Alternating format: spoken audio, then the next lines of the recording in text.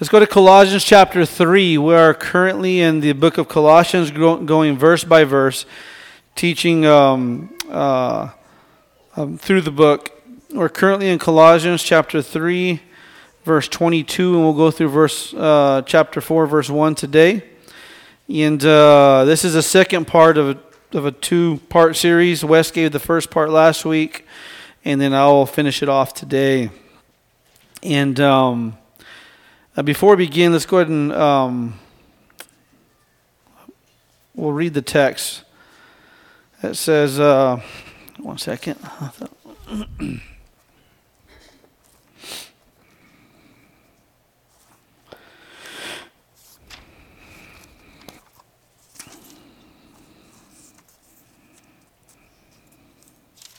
Chapter 3, verse 22 through 4:1. Slaves, obey in everything those who are your earthly masters, not with eye service as men pleasers, but in singleness of heart, fearing the Lord. Whatever your task, work heartily as serving the Lord and not men, knowing that from the Lord you will receive the inheritance as your reward. You are serving the Lord Christ, for the wrongdoer will be paid back for the wrong he has done, and there is no partiality. Masters, treat your slaves justly and fairly, knowing that you also have a master in heaven. So, we'll continue our study today. Before we begin, this is pretty much in a sense it's talking about and going over the lordship of the household, right? Christ, He is the Lord of the household, okay? Before I begin, I'd like to give a little background on why we are called to live in a new manner, okay? So hold your spot there and go find Ephesians chapter 5. Wes referenced Ephesians chapter 5 last week, and we'll do it a little bit more at the beginning of our study today, just to get a little idea, a little context here. So hold your spot here, and let's turn to Ephesians chapter 5. We're going to cross-reference some of these texts in Colossians with Ephesians 5. Okay, so we'll do a quick little Bible study before we jump into explaining the text. Now, let's look at verse 18. It says, now let's look at Ephesians 18. It says, and do not get drunk with wine, for that is dissipation, but be what? Be filled with the Spirit. That's right, okay? Be filled with the Spirit. Now watch this. Look at verse 19. Go to the verse right after. It says, now, it says, speaking to one another in psalms and hymns and spiritual songs, singing and making melody with your heart to the Lord. Verse 20, always giving thanks for all things in the name of our Lord Jesus Christ to God, even the Father, and being subject to one another in the fear of Christ. Okay? Now watch. Hold your spot there, and let's go back to Colossians chapter 3, and let's go to verse 16. Hold your spot because we're going to come back to Ephesians. To Ephesians. Now watch, Colossians 3:16, it says, let's look at the first section here in the verse. Okay, here's what it says. It says, let the word of what? Christ dwell in you what? Richly, that's right. So in Ephesians, the command is to be filled with the Spirit. It's an actual command to be filling. It's a never-ending command. And here it says it's another command to be indwelt with Christ's word richly. Okay, now watch this. Look at let's look at the next part of the verse here, 16b in Colossians. Now remember what we just read in Ephesians. It says, with all wisdom, so this is the result of being filled with the Word of God. With all wisdom, teaching and admonishing one another with psalms and hymns and spiritual songs, singing with gratefulness in your hearts to God. Verse 17, and whatever you do in word or deed, do all in the name of the Lord Jesus, giving thanks to God the Father through Him. Doesn't that sound almost like a perfect repeat of Ephesians? Right? So to be filled with the Spirit, you have the same results as being filled with God's Word. To be richly filled with God's Word and to be filled with the Spirit are in a sense the same thing. Okay? Now, they are pretty much exactly the same, right? So to be filled with the Spirit is the same thing as being filled with God's Word. To be filled with God's Word is to be filled with the Spirit. Okay, we don't have to seek any emotional experience to be filled with the Spirit. You study God's Word, it saturates you, and you begin to be filled with the Spirit. If you want to grow in the knowledge of God, you want to be filled with the Spirit, you study God's Word. And when you study God's Word and when you're filled with the Spirit, both produce the same results. Now, if you go back to Ephesians, you'll see where it addresses the wives, it addresses the fathers, the children, the servants, the masters. And now we're in Colossians, same thing, is dealing with the wives, the children, the fathers, the servants, the masters, because being filled with God's Word gives the same result. So the command is to be filled with the Spirit, to be filled with God's words, so you can live a new creation life. Okay? And that's what it is. So from Ephesians 5:18 throughout that chapter, the command is to be filled, and if you are filled, here's the result. And here the command is, if you're filled with God's Word, then this is what the result will be. You will fall into line and live a Holy Spirit-filled life and a God Word-filled life. Okay, so to saturate your mind with God's Word again is to be filled with the Spirit. So the commandment in Ephesians and Colossians, they go together. They complement each other, okay? So a wife now can be submissive because it is fitting to the Lord, and she has no issues with that because she is filled with God's Holy Spirit and His Holy Word. She understands what it means. A husband can now love their wives like Christ loved the church because they are filled with God's Holy Spirit and His Holy Word. And then now children can obey their parents because they are filled with God's Holy Spirit and Holy Word, because this pleases the Lord. And this is also why fathers can now not provoke their children to anger or exasperate their children, because they are filled with God's Holy Spirit and His Holy Word. And then now we get to slaves and masters who are filled with God's Holy Spirit and Holy Word. Okay? Christ tells us in John 8:31, if you abide in my word, then you are my true disciples. Okay? If you have a desire to be in God's word, you are His true disciple. Okay? If you don't, you need to evaluate yourself. Is there something going on, or maybe you're not saved? Okay? All right. So last week we saw the relationship between the wives and the husbands and the fathers and the children. One thing to notice is that the male figure of the home is held to a triple standard. I bet you've never seen that, right? I didn't either until I started going back and reevaluating it. But the male in the household is held to a triple standard.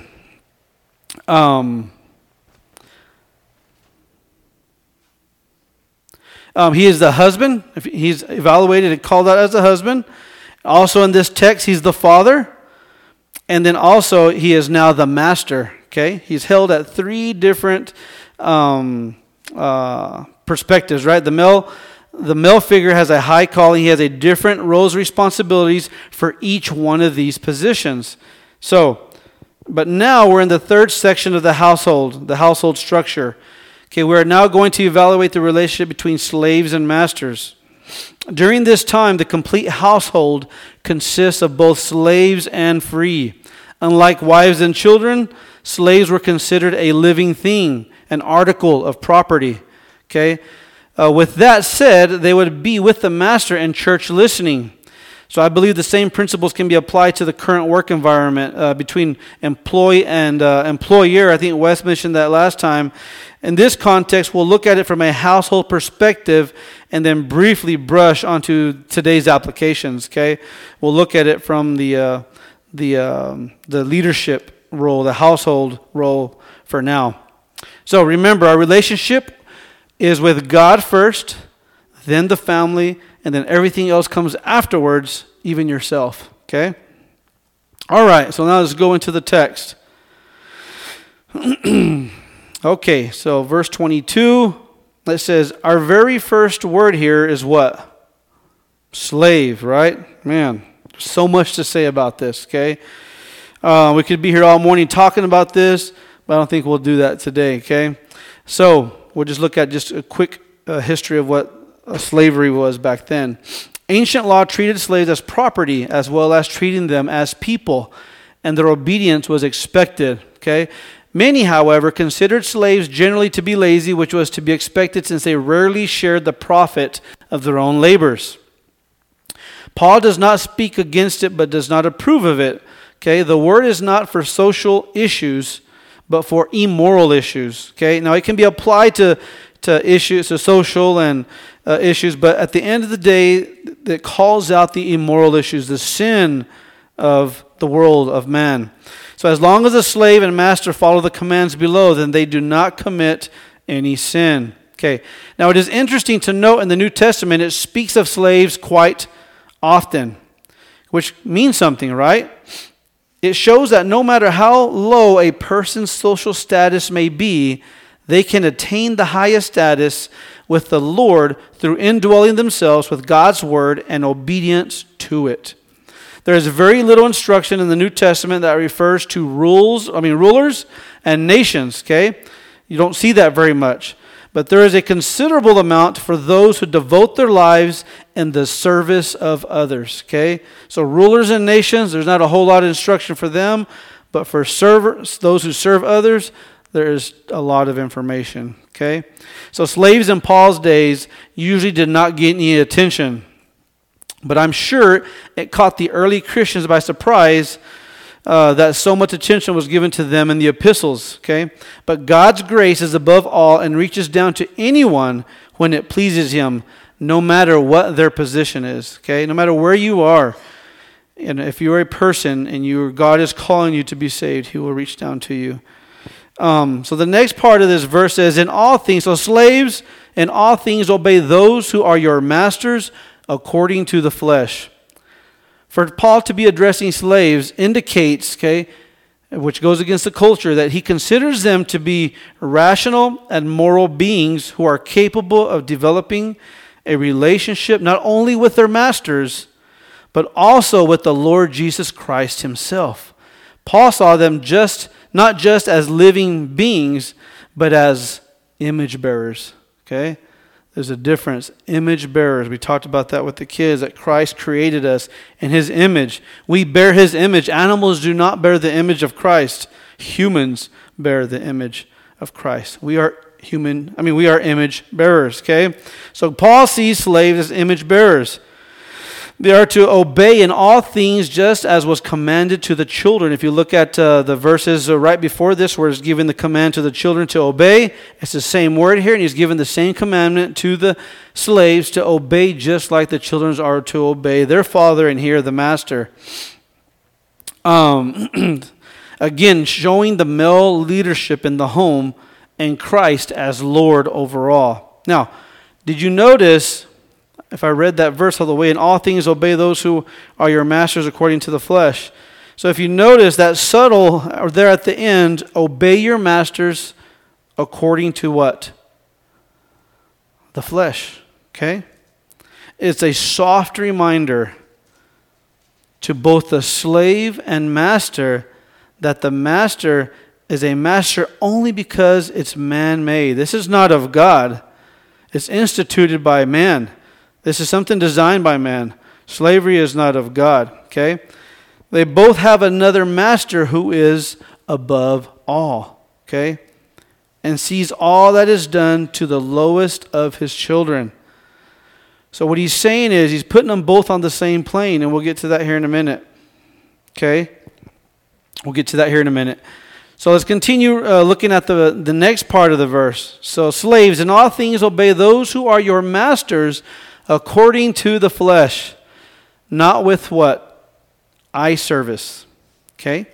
So, do not slack off when the master is not looking. But as Christians, or the boss, right? But as Christians, we know that the true master is always looking. Even if your earthly circumstances are tough, they are called to work unto the Lord. Okay? They're called to work unto the Lord, no matter how tough they are. These type of people only work hard when the boss or master is not around. Okay? They're just doing it for eye service. Oh yeah, they look like they're doing their job. Okay? They do not have true integrity, doing what's right when nobody's looking, right? They do it only when mom or dad are around, maybe. You're told to do something. You hear mom or dad coming down the hall, and all of a sudden you start picking up your room, right? Noah, you don't do that? No? Okay, I didn't think so. So that eye service, only doing it with eye service, and that's unacceptable. Okay, and then also they do it as men pleasers. Okay, here they are commanded not to work to please men, but to act or work in a way that is pleasing to the Lord. Okay, as we see in verse 20, there are some people who will go above and beyond to please their parents, their boss, their whoever hired them, their employer, and they will go above to please them. But when in all reality, they should seek to please the Lord himself. Here the slave is called to serve with a single purpose, but the object of service is to be the Lord Christ himself, as we will see in the next few verses. Okay, so again, don't serve to please men. You serve to please the Lord. And by doing that, sometimes that allows you or causes you to do what's right when everybody else is going against the grain. Okay? So do not please men, but please the Lord. Then it goes on to say, but with integrity of heart, fearing the Lord. Okay, so do not in all things obey those who are your masters according to the flesh, not with eye service as men pleasers, but with integrity of heart, fearing the Lord. Okay, it needs to be done with a pure motive, not only please the Lord, right? But it needs to be done with a pure motive. The slave should look beyond the earthly master as the motivation for obedience and look to God for it in reverence or fear. Okay, do it because it gives honor, because it gives reverence to God. Don't do it to please men. Okay, but with integrity of heart, fearing the Lord. Okay, then at the end it kind of gives this last little wrap up of that verse. It says, "Do it to the Lord." It says, "Whatever you do, do your heart work heartily as for the Lord rather than for men."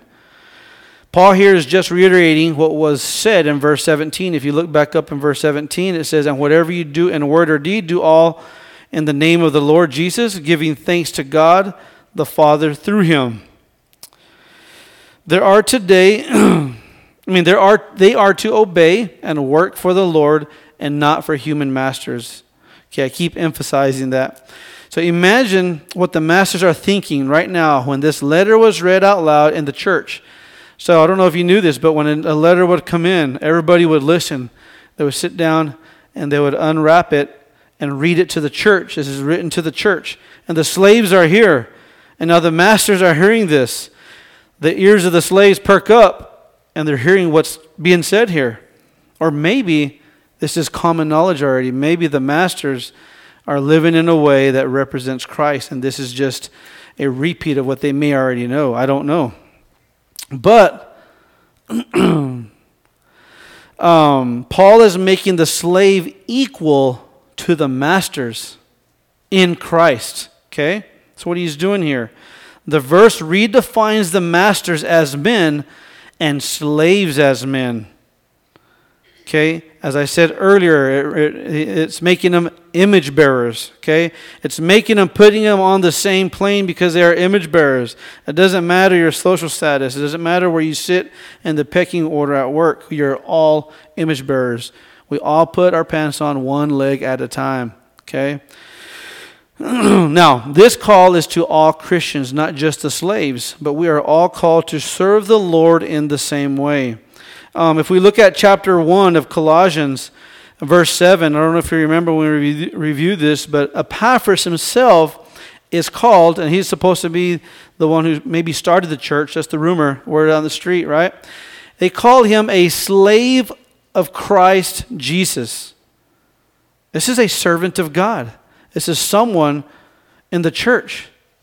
But yet we're talking about slaves in the household. But here Epaphras is a slave of Christ Jesus.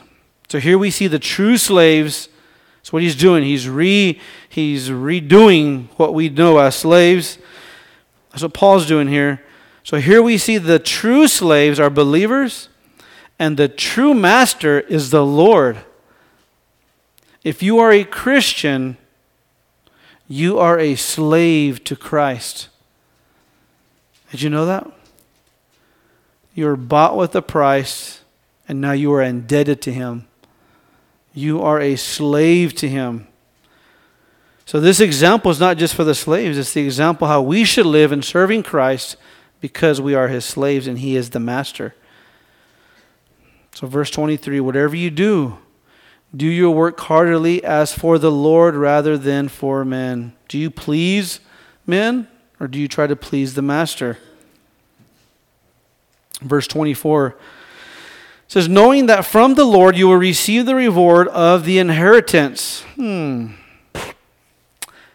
The reason why slaves are to work for the Lord more than for earthly masters is already known. You see there at the beginning of verse 24. Knowing that from the Lord, it's because of the inheritance they are aware of. This reward, this is probably common knowledge to the Colossians here. This might not be the first time they've heard of this. This type of inheritance can only be given by the master. For a slave to receive an inheritance is a big deal. Okay?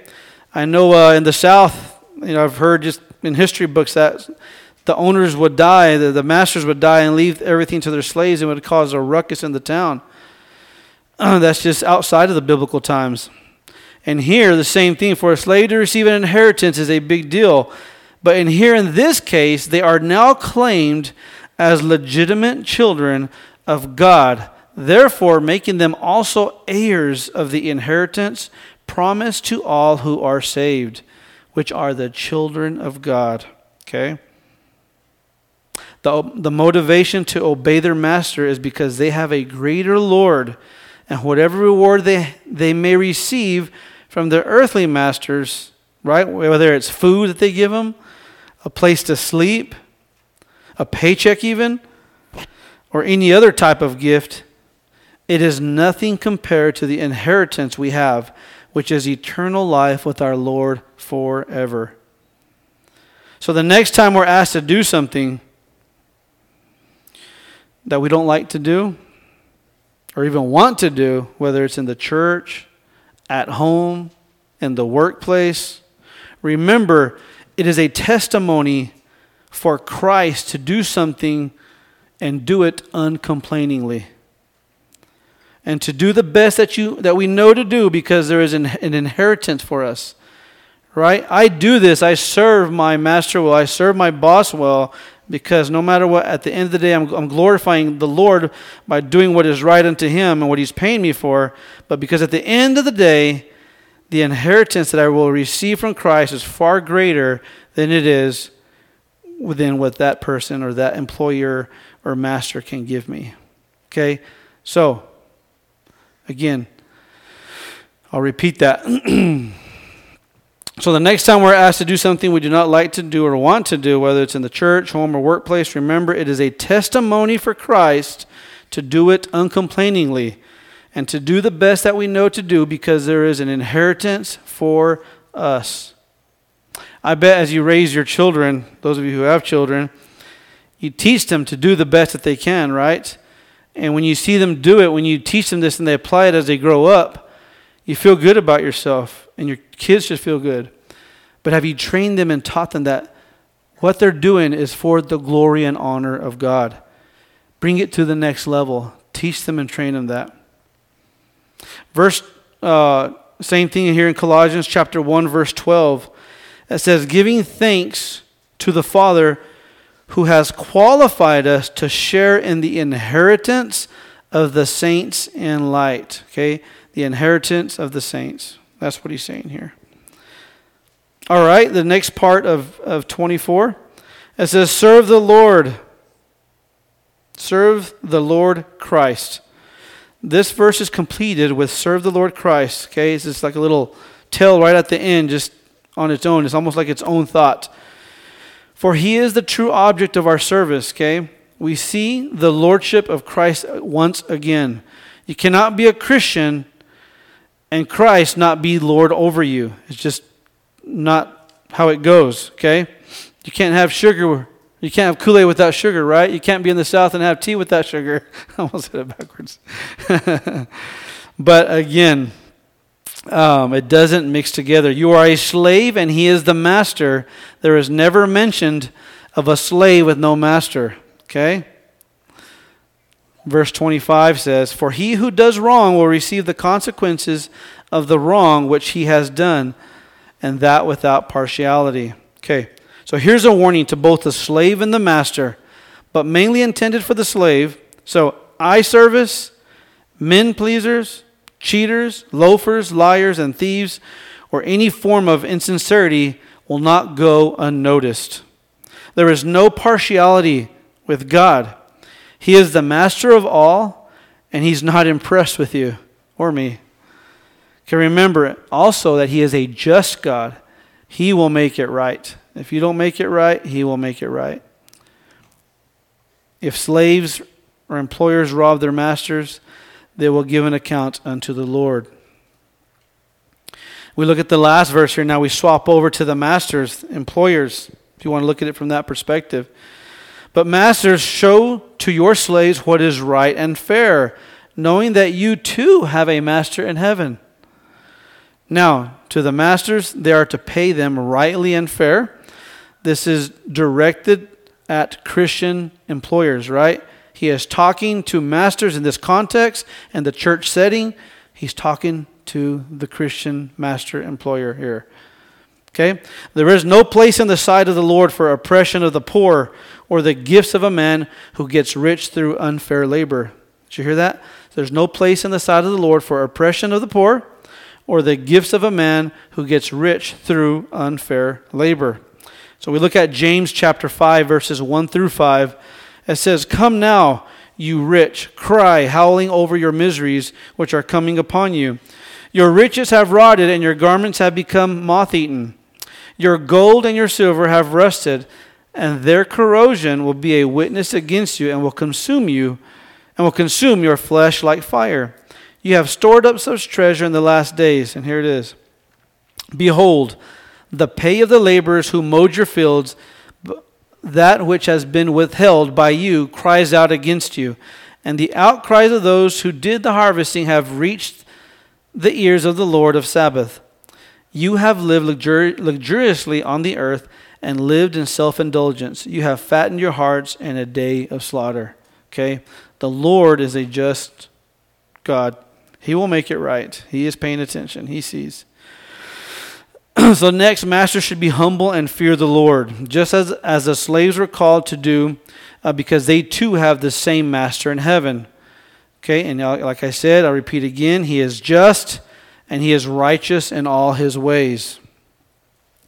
So church, remember, Christ is Lord, and we are to be submissive to him. Okay, this section of verses shows us that what we should look like if we are filled with his Spirit and his Word. Remember that. If we are filled with the Spirit and his Word, this is who we are. Okay, and then another main point is that it points out the lordship of Christ. If you notice when it references wives, it says, "as it is fitting in the Lord." When it mentions children, it says, "well-pleasing to the Lord." Servants, fearing the Lord. Masters, as to the Lord. Okay? So Christ is Lord over all. We are his slaves, and we are to serve the master well. Let's pray. Heavenly Father, we just thank you for this day, Lord. I pray, Lord, that we evaluate our relationship with you, Lord. And there are some, Lord, maybe I'm hopefully not here, Lord, that make you out to be the slave, Lord, and we try to master over you. We try to command you what we want and what we need. We try to command riches from you, Lord, and healings that we don't deserve. But Lord, I pray today, Lord, that we reevaluate and look at and see here through the text, Lord, that we are slaves and you are the true master, Lord. Help us to find our place. Help us to know our place. And help us, Lord, to serve you well. Lord, we come today to you, Lord. We repent of our selfishness, Lord. And we come to you today, Lord, to ask to help us, remind us on who we are. We are slaves to you, Lord, and you are the master. We thank you, Lord. We love you. We pray in your name. Amen.